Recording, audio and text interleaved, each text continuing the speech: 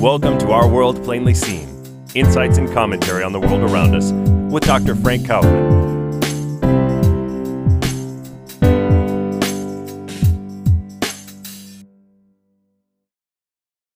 Very excited to be here today with former United States Ambassador to the United Nations, Mark Siljander. We have a very important matter to discuss, but first let me say a word about who Mark is. Mark Siljander spent over 3 decades in Washington, D.C., starting as a Republican United States Congressman and a Senate-confirmed United States Ambassador to the United Nations. He has participated in the United States National Prayer Breakfast for 40 years. Mark is the author of a best-selling and award-winning book, A Deadly Misunderstanding, A Congressman's Quest to Bridge the Muslim-Christian Divide. It was published by HarperCollins. Siljander's book recounts his journey of discovery and transformation, starting as a young evangelical Cold War-era hawk to eventually becoming a trailblazing peacemaker, both pre and post 9/11, especially between Muslims and Christians, working with the leadership in countries such as Libya, Iraq, Pakistan, and the Central African Republic, among others. Most prominently, Siljander developed and helped draft the United Nations Security Council resolution that deployed UN peacekeepers in Darfur, Sudan, preventing the genocide. His book, which chronicles these quiet peacemaking efforts, was endorsed by a diverse group of political and religious leaders, including the then sitting United Nations Secretary General Ban Ki-moon, United States Secretary of State James Baker, United States Attorney General Edwin Meese, Democrats and Republicans alike, including Congressman and Nobel Prize nominee Tony Hall, Democrat from Ohio, and an Iranian Ayatollah, Dr. Ahmad Iravani. Former Secretary of State James Baker endorsed Siljander's book, saying it was a blueprint for breaking this logjam of dissension that contributes to so much religious conflict today. Mark Siljander's peacemaking efforts and his stint as a United States ambassador to the United Nations were acknowledged by former Secretary of State Madeleine Albright, who publicly recognized and, quote, efforts towards a more just, humane, and peaceful world, end quote.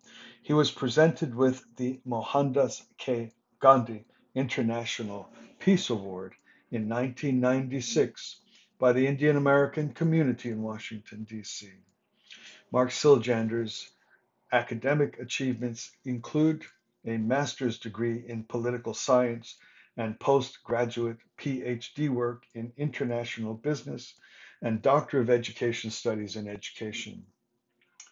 Mark is an avid Semitic linguistic student. Ambassador Siljander has served on numerous academic boards and lectured in many higher educational institutions in Khartoum and numerous diverse institutions such as Oxford University, Edinburgh University, Wheaton College, United Nations, and the European Union. It is an enormous privilege for me to be with Mark today. Please welcome Mark to our program. Congressman, welcome. Thank you very much. It's good to be with you, Frank. Thank you. Is it all right if I call you Mark during our time together? Of course, we're friends, and that's my name. Perfect. Excellent, excellent. Mark, I know you through so many different hats, and our listeners have also heard a brief touch on the range of your biography all the way from a several-term congressman to U.S. ambassador to the United Nations, and even as a linguistic scholar. So there's probably many, many interviews that you and I should do together. But for this particular time together, I'm going to be focusing on a work that you've recently become involved in that has to do with the tragic situation and kind of shocking situation that has erupted in Afghanistan since the US withdrawal. Is that fine with you that we just stick to this as our topic today? Indeed.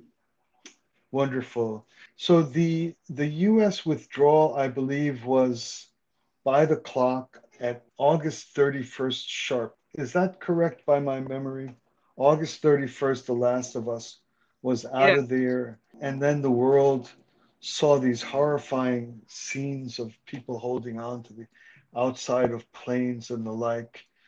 There's been a tremendous amount of politics surrounding the analysis of our withdrawal. And then, of course, very soon after that, I think within 10 or 11 days, 15 US servicemen lost their life in a suicide attack near the airport, just outside the airport.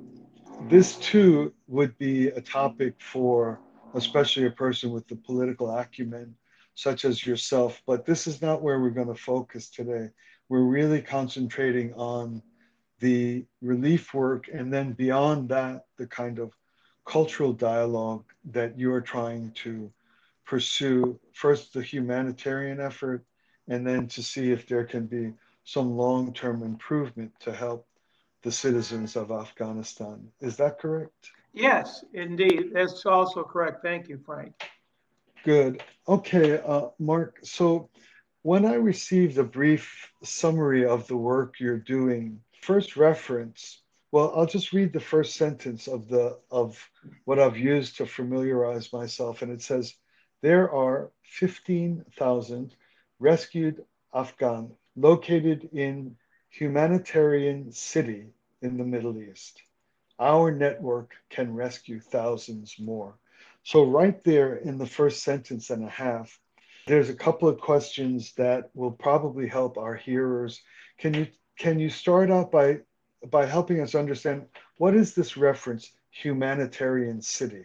Well, I've been asked not to be overly specific with the country and location, although I Okay, can't imagine that most people don't already know, but that's what I've been asked regardless. very good. But it's But in the Gulf, and it's called the humanitarian city. It's for Afghans that have been flown or somehow rescued out of harm's way in Afghanistan.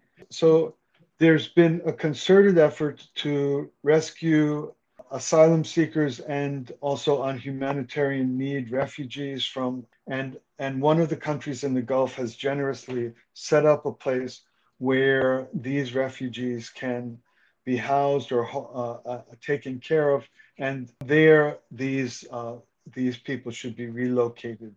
Is that correct? So the humanitarian city is kind of a holding place to get human beings out of Afghanistan as the first step.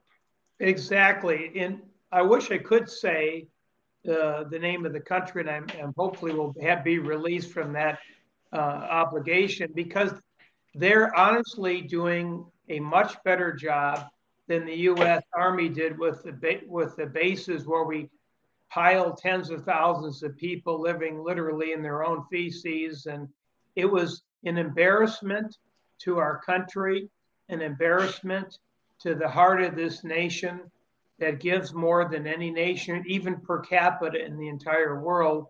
It was the whole thing, and I'm not trying to be political at all, it was a boondoggle from the very beginning and continues to be. And the reason I can't mention or should not mention, been asked not to mention the name of the country, is because our State Department has, for some reason, asked the leadership in this part of the world not to cooperate with the private groups, such as so many within our vast network, but out of, we have to, because our government promised most of these people who are either Christian in a small percentage or almost all of them at some level worked with or alongside or involved with either the U.S.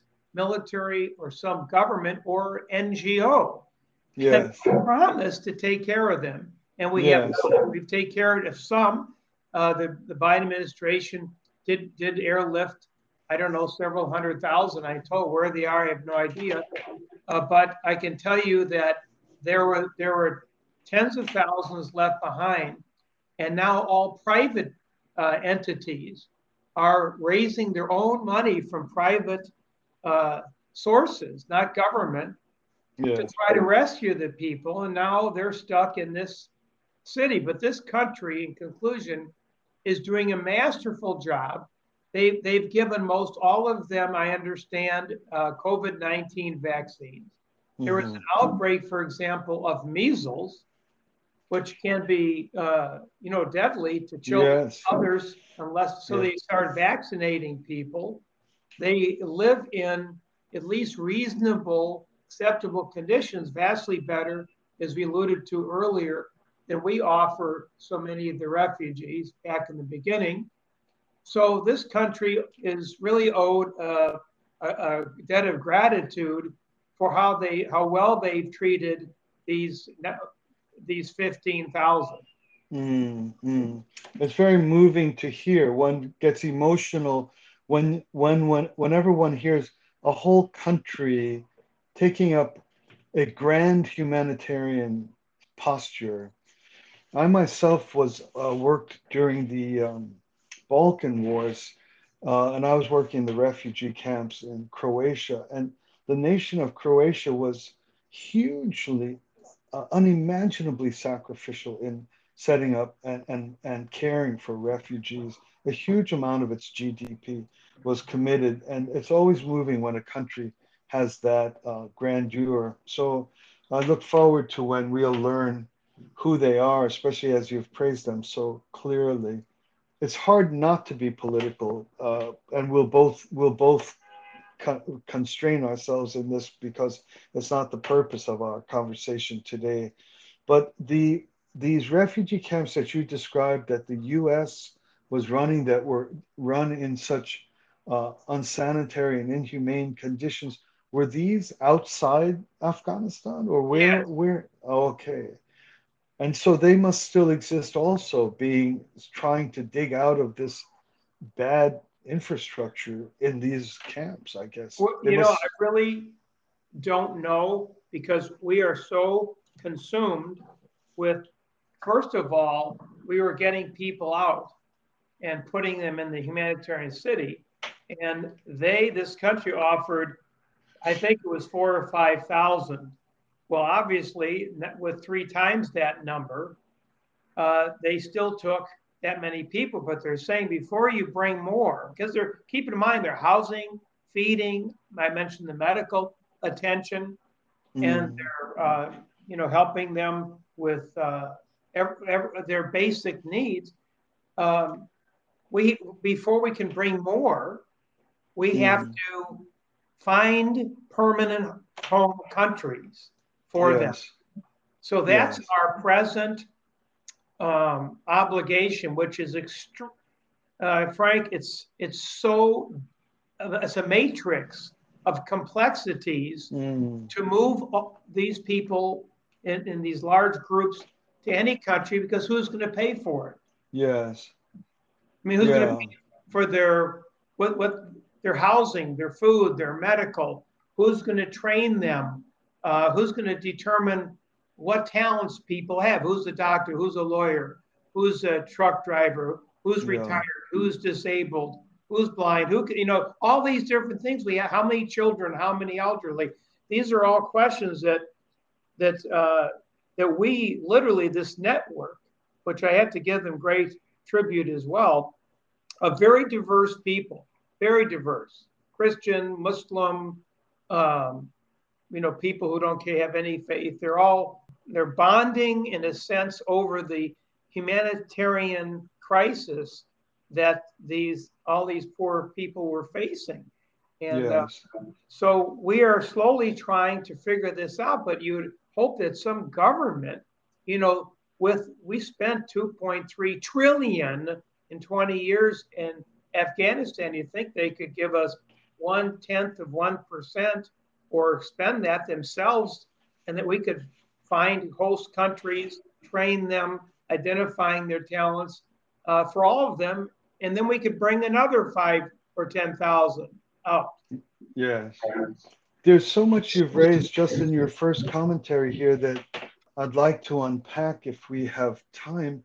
But you mentioned a network. So it's a multi-religious community of concerned individuals who are working with all different forms of talents, from international travel logistics to language and translate.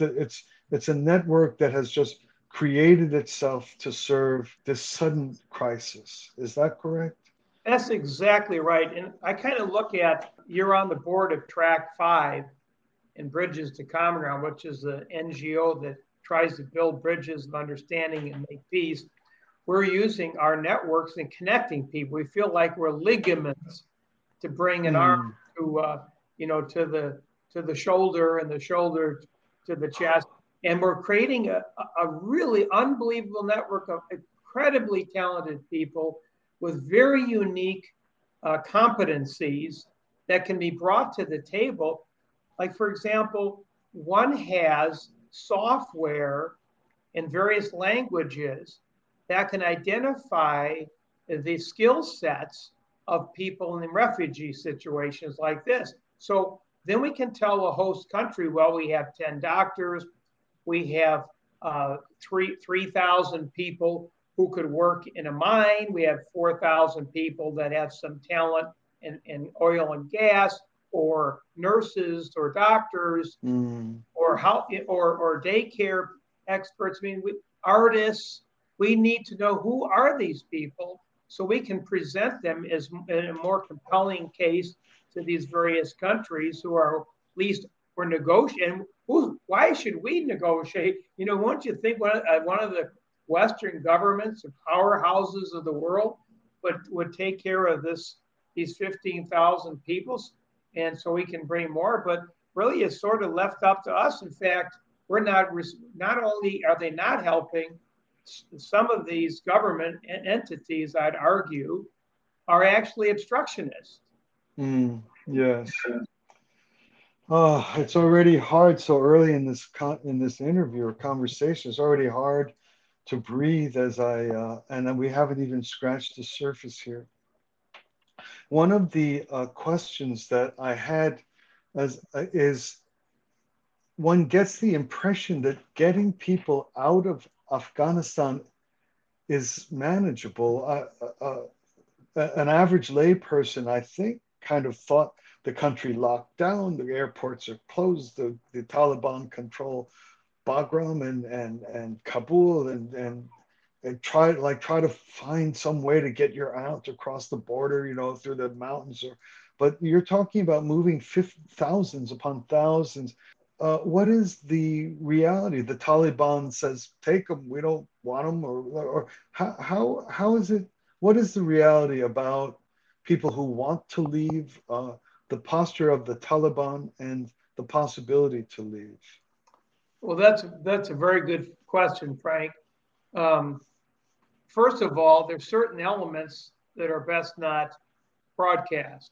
Yes. What we can say is that we're losing people every day. For example, in the Track 5 smaller network, we were achieved at getting 371 people out in one airplane, and it cost $850,000 to bring those people out and get them to the city.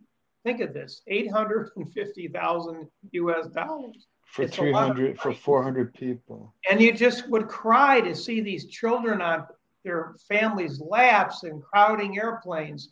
And sometimes the Taliban, not in our case, would board the plane and start picking people out, and you never see them again. I mean, they're so happy. We're on an airplane, we're leaving, and then they come take them up. There's so many heart-wrenching circumstances. And even one of our close allies is the Seventh-day Adventist Network. They had 22 people on their list to get out, and there are only 4 alive. The rest have been murdered. They go house to house. I mean, what's happening on the ground is we don't hear about it. All we hear about is Biden and the elections and Trump. What he's saying. But what's happening is a lot of it's our doing. You see, the U.S. 20 years of U.S. involvement, and we look back at all the deaths and mayhem in country and all the Americans that sacrificed their lives and limbs and $2.3 trillion. And you wonder, what did we get out of it? The Taliban control and ISIS threatening and killing 7 children in a U.S. drone strike. Whoops, we made a mistake. We don't know that we're killing children and innocent people rather than terrorists. With all the intelligence, drones, satellites, over 20 years we've developed in that country. It's just mind-boggling to me as a former U.S. congressman that somewhat understands the dynamics of these things. Oh, gosh, Mark.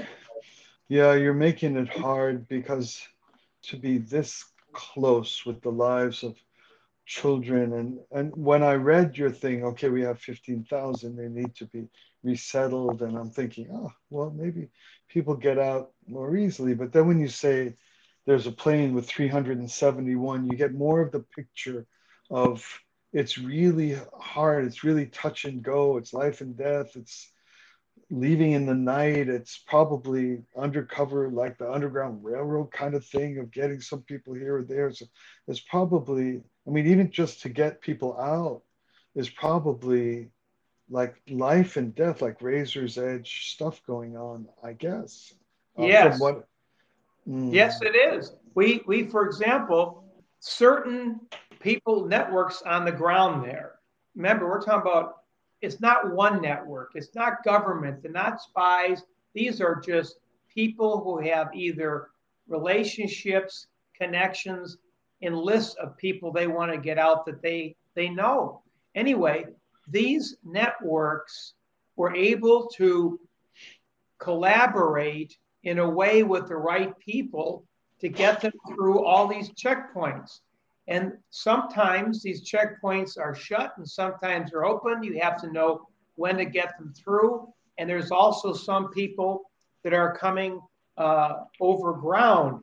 And one of the person that came to my attention is a former special forces in Europe.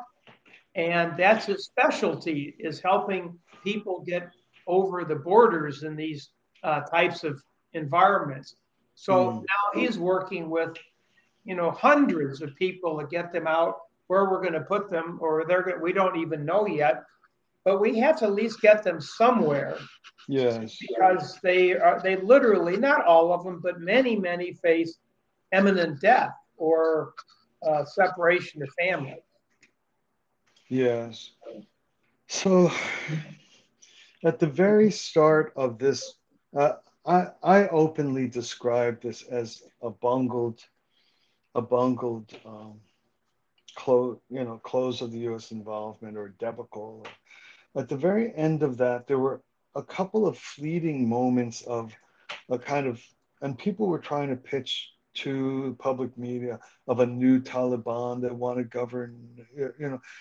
Everybody knows, of course, that they are relatively extremist in their social posture, but they were trying to present themselves, and willing media was trying to present them as somehow a different entity, not just a murderous band of marauders, but right. Do you remember this in the first couple of days? Yeah. Oh yeah. And was this even a little bit the genuine hope of any of the Taliban leadership, or was it just straight I don't want to call it, I don't know what to call it. This, was it straight? We have no intention of doing this. This is what we're saying publicly. Or did it devolve? Did it get worse? Or what is the, help us understand what we've heard and what you're describing. Well, interestingly, Frank, it's all of what you said. Some elements want to be a new Taliban version two. Other elements want to go back to the old Taliban with all burqas and controlling everything, especially women do in Afghanistan. And so there are competing forces within the Taliban. Now there are ISIS K, as they're called, Yes. who think the Taliban are too moderate. Yes, And that's they're the correct. group that killed the service personnel and hundreds of Afghans in the bombing near the airport that you referred Yes. to earlier. So now we have elements of ISIS K, or whatever one wants to term them, with very extreme, and we have 20 years of indoctrination by many young people, especially at the madrasas in Pakistan, Yes. where they were during U.S. occupation or U.S., whatever you want to call it. And then they came back and now they're radicalized. So I would say it's peaceful Afghans, extreme Afghans, ISIS K, it's all, and how it all will ferret out over time, only God knows. Yes. I would imagine, or I've presumed, that ISIS K is not merely a more extreme form of kind of social militancy, but a group that is overtly hostile to the Taliban per se, like perhaps ethnically or tribally. It isn't just more extreme. It's a different strain of either tribal or ethnic identification. In addition to being more committed to physical violence or terrorism, but I presume that they were also a hostile community to the Taliban, not just a more extreme wing of it. Do you know? Yes, then you've hit it. There's tribal issues, there's factions of Taliban, there are factions of extremism within each of the tribes. It's not a one fits all, so to speak, spiritual or religious or ideological perspective. It's Yes. many competing forces within tribes, extra tribal, intertribal, and I don't claim to be an expert in Afghanistan, but I certainly know what I'm hearing from all these networks that are combining. And Frank, if you knew, and if your listeners knew how extremely diverse these networks are, hardcore military, but compassionate to Mormons, Mm, to evangelicals. I mentioned Seventh Day Adventists, to mm, Muslims, to atheists, to people who have just humanitarian. They're political right, people that are doing this privately. right. They're from every conceivable walk of life. There are even some radio personalities. Glenn Beck would publicly Yes. he raised like 30 some $1 million, and we're Beautiful. also he's part we're working with his people as well. So Yes. it's it's not like, oh, this is just America. No, we have more than Americans, and it's not just Christian or conservatives. It's extremely diverse, with all one purpose: to help humans in a time of crisis and life-threatening situations. Yes. Oh, so there's just a couple of things before I shift to the outer exterior questions of once they're out of Afghanistan and the resettlement of them and costs. I'm going to move to that in a second. But I just wanted to comment when you were talking about the nature of the people in your network. I remember once being on a plane and I'm sitting next to a man who looked like he was just made out of pure steel, out of Central Casting, a Marine, you know. And he when the meal came, he goes, "What do you do?" I felt so kind of embarrassed, like a soft-handed guy. I said, "I run a peace foundation." And he goes, "We're in the same business," you know, pure warrior. And that's what you're describing. These are people in the military that are radically committed to humanitarian causes and for peace. That's why they do what they do. Isn't that correct? Yes, I work with a retired two-star Air Force general on a weekly basis, and he is as much of a peace person as I've ever met.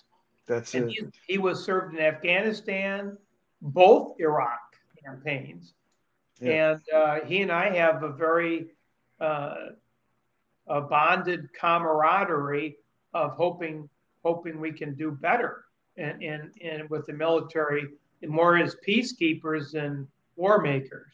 Yes. Yeah, we really have to, all of us have to work on getting our superficiality stripped from our eyes, right? We never know who we're looking at and who we're working with. We can't work on stereotypes and prejudices.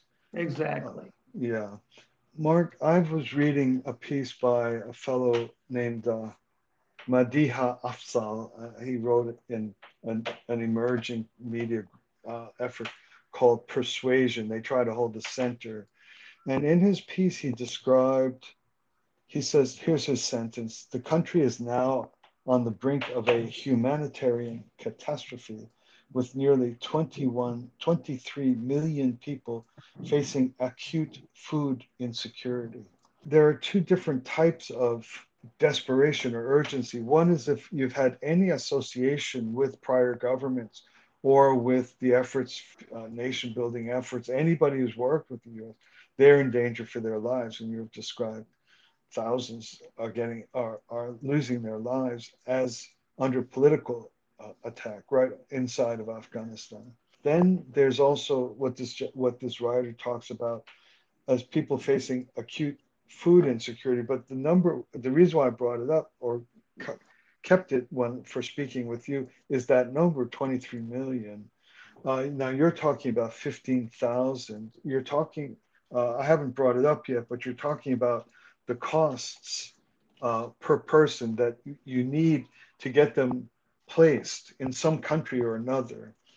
Can you speak to, I mean, is part of the resistance you face, like out of the 15,000, X, each one costs X for repatriation or settlement. And a country that they just kind of, they just see a flood. They're afraid to start even with a little because it looks like there's no end behind what comes if we're gonna, do you see what I mean? They'd rather turn a blind eye. So I'm not sure your question. My question is part of the difficulty you find in settling people is that the governments, it's not that they're unwilling to pay a few $1,000s per person and get a few thousand people out of this temporary humanitarian city. It's not that they're unwilling to go for those few dollars, but this writer talks about 23 million people facing acute food insecurity in Afghanistan now.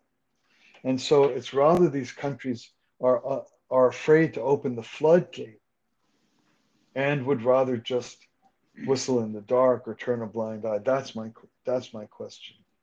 Okay, there are two separate groups of people. There are those that the Western world, particularly the United States, made a commitment to protect Yes. because they worked in some capacity with some related entity, as we mentioned earlier. Those are whom we're focused on, and religious persecution as well, for fear of the extreme element of the Taliban or ISIS-K. So the countries really don't have to worry about 23 million people flooding their countries because there's no way for them to get out. I mean, it's very, very expensive and difficult, even across the border. The borders are locked down very tightly, although some are mountainous areas and very perilous to attempt to cross. So Understood. I know that the World Food Program says globally that almost 65% of hunger and poverty globally is caused by conflict. And it's just a good example Mm. of a good chunk of that, just in Afghanistan. And so Mm. many countries are under conflict. And so we wait till everything's a horrific crisis and we spend trillions of dollars to try to fix it militarily. And then we have to spend billions of dollars to try to fix the fallout of it all. When if we would have spent maybe 1/8 of 1% of that money on conflict resolution in the beginning, we might Yeah. have been able to mitigate or obfuscate it altogether. Understood. Yeah, of course. Ounce of prevention. So right now, this nation, this saintly nation or humanitarian nation, has they initially offered you 5,000 places, and they've allowed that number to swell to 15, and they're at their limit now. Correct? Yes. And you're trying to move people out of that city so that we can bring more through that funnel. But Yes. it's a logjam right now because the difficulty of trying to find resettlement for those people out into various Western nations, or they don't have to be Western, any nations where they can live safely, is the logjam right now. And in your notes, you describe costs for resettlement that you said that the existing network can pay for between 5 and 9,000 of these 15. And then you add, but for a limited, perhaps 6 to 10 months, depending on the cost. And I'm wondering, is your network trying to find permanent resettlement and refugee status become, to be on the path to citizenship in the countries where they will be placed? Or is this a constant support for them as non-residents of the countries to which would receive them or allow them to come in? Well, that's a very long-term question when you talk about permanent residency or citizenship. We're just trying to find countries, and our network is negotiating with at least 5 now, and they range from Europe, Asia, Middle East, and Latin America at the moment. Mm. But we have to get them from where they are to there. That's a cost. And Yes. then where are they going to live? And certain countries have facilities like resorts and hotels we can literally take over, but someone has to pay Yes. for each person or per night, per room, and also for food and medical attention. But what do you do next? There's no plan. No. See, this is what is maddening, Frank. We're just private citizens. We have our own lives, our own businesses to run, and yet Yes. we have to bring people together that can, as I said earlier, assess talents, who can do what. No one's done that. No one even has thought of it. Mm. You have to understand. This administration had 8 months to work these logistics out. And it's Mm. like all of a sudden they said, okay, let's get everyone out. Yeah. We're gonna accept this deadline and not go a minute after it. And all of a sudden they're just moving people. I mean, it was complete, as you saw in the news clips, in total chaos. So Yes. what's frustrating me is coming from the United States of America, we have not even considered any of this. And the people that are pulled these 15,000, I asked them all, well, what's the plan? They said, we have no plan. Our Mm. plan was to save them from imminent death. Okay, Yes. now what? We don't know. What do you think? I said, are you asking me? I'm thinking, oh my gosh, this is not my area of expertise. But what about language training? Where are they going?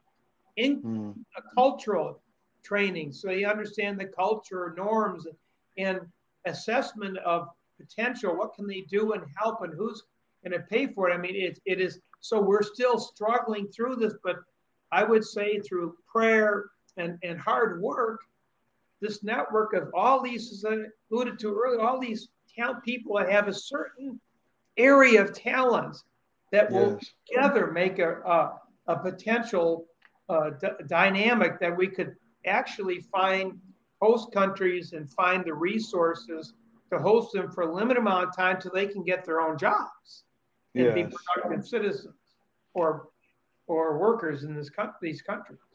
Yes. And it's so complex. I mean, you and I both know that trying to do even a small thing, and there's 8 balls in the air, and one guy craps out and everything falls apart, and you're trying to do this on a global level in the most complex arrangements, plus all of it with political implications. And the stress of it, even for me just listening to you describe this, is that we're trying to clear a place for the next temporary group. We're trying to create some kind of cycle or stream or flow so that people can keep getting out. And with every day that is held up, there's death, there's loss of life, right? Every day, every minute. So there's 15,000 clogged up in the humanitarian city. If we could get 1,000 out, we could move another 1,000 back into that space and just get something flowing is what the need is now. Yes, and this host country is even offered to train and help take 3,000 or 4,000 to work, within the country. So if they do that, that would be great. But they're expecting us to perform, to take at least 2,000 people. If we could get 2,000, then they'd say, okay, there's movement now. Yeah. We're open to bringing more. But you just can't, like you said, you can't just open the floodgates and just bring nonstop people. I mean, no one could tolerate that. Yeah.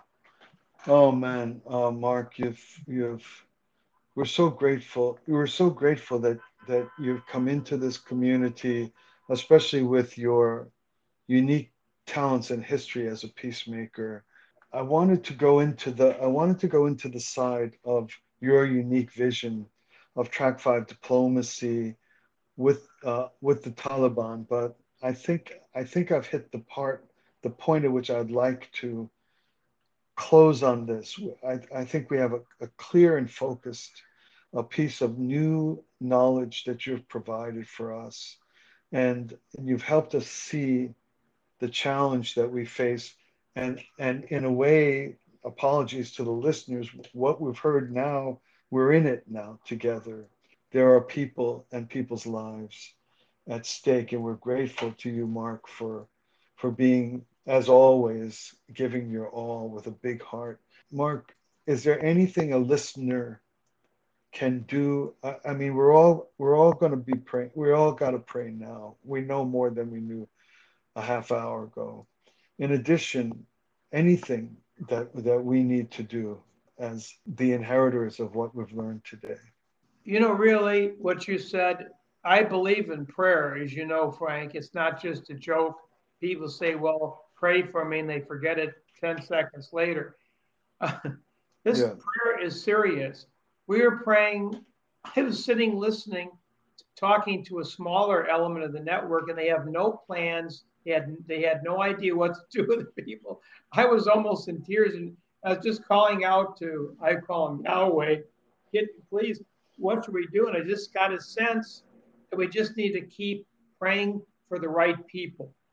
And all of a sudden, another one we'd talk to someone about a completely unrelated matter and come to find out that they are experts on guiding people outside of conflict areas. And we talk to another person we find has an expertise in developing a talent survey. And even today on the WhatsApp thread, they're saying, when is the survey ready? Because we've already have someone donating all the iPads to do the surveys, and we have translators on the ground. We're setting up. I mean, how can that all come together? Just sitting in Davidson, North Carolina, I'm not doing anything really, just Right. talking to people on the phone and trying to connect people. But there are good people. Just keep praying. Yes. And that work would grow. That the weaknesses that we have would be strengthened, and maybe the U.S. government would step up and say, we'll help resettle 10,000 people. And what's that going to cost the U.S. government, really? Yeah. To do that's nothing. So why should the private sector and all these people put up millions of their dollars in their pocket when the U.S. and struggling when the U.S. government without, just some of the money they were allocating for Afghanistan that's no longer relevant. They gave us 10% of that. We could settle all these people tomorrow. Yeah. Well, this is so helpful, Mark. Your description of the impact of prayer is also good for us. This is the God that is among us and works through us. And so the right people will be the fruits of prayer to add into this network, and the collection of talents hopefully will start to bring some step-by-step solutions to this. I would like to close by speaking to our listeners here. If you yourself have a way to be helpful, find us through any of the many communications lines where this podcast and interview will be run. You will have a way to contact us, whether you find us on YouTube, through our websites, and everywhere where you will come across through the podcast network where you find us. We'll have access to ourselves. And if you're hearing something and you know someone, or you are someone yourself with talents that can support this urgent work, as Mark said, there's lives minute by minute at stake. And we're very grateful to have Mark so close to the ground and able to instruct us and inform us. Certainly for me, things that I just never knew. So, Mark, thank you very much for taking time today to be with us. Frank, I would say thank you for your heart, your compassion, for your intellect, and just your willingness to spend these 40 some minutes talking about an issue that most Americans think is rather so far away from them, but it's really close to home. It's part of our responsibility, and I'm thankful that you're allowing people to get slightly enlightened for prayer, and maybe, as you said, one of them say, "Well, I have a network I could plug in to do something that would help in this process." You would be more than welcome. Very good. This is great.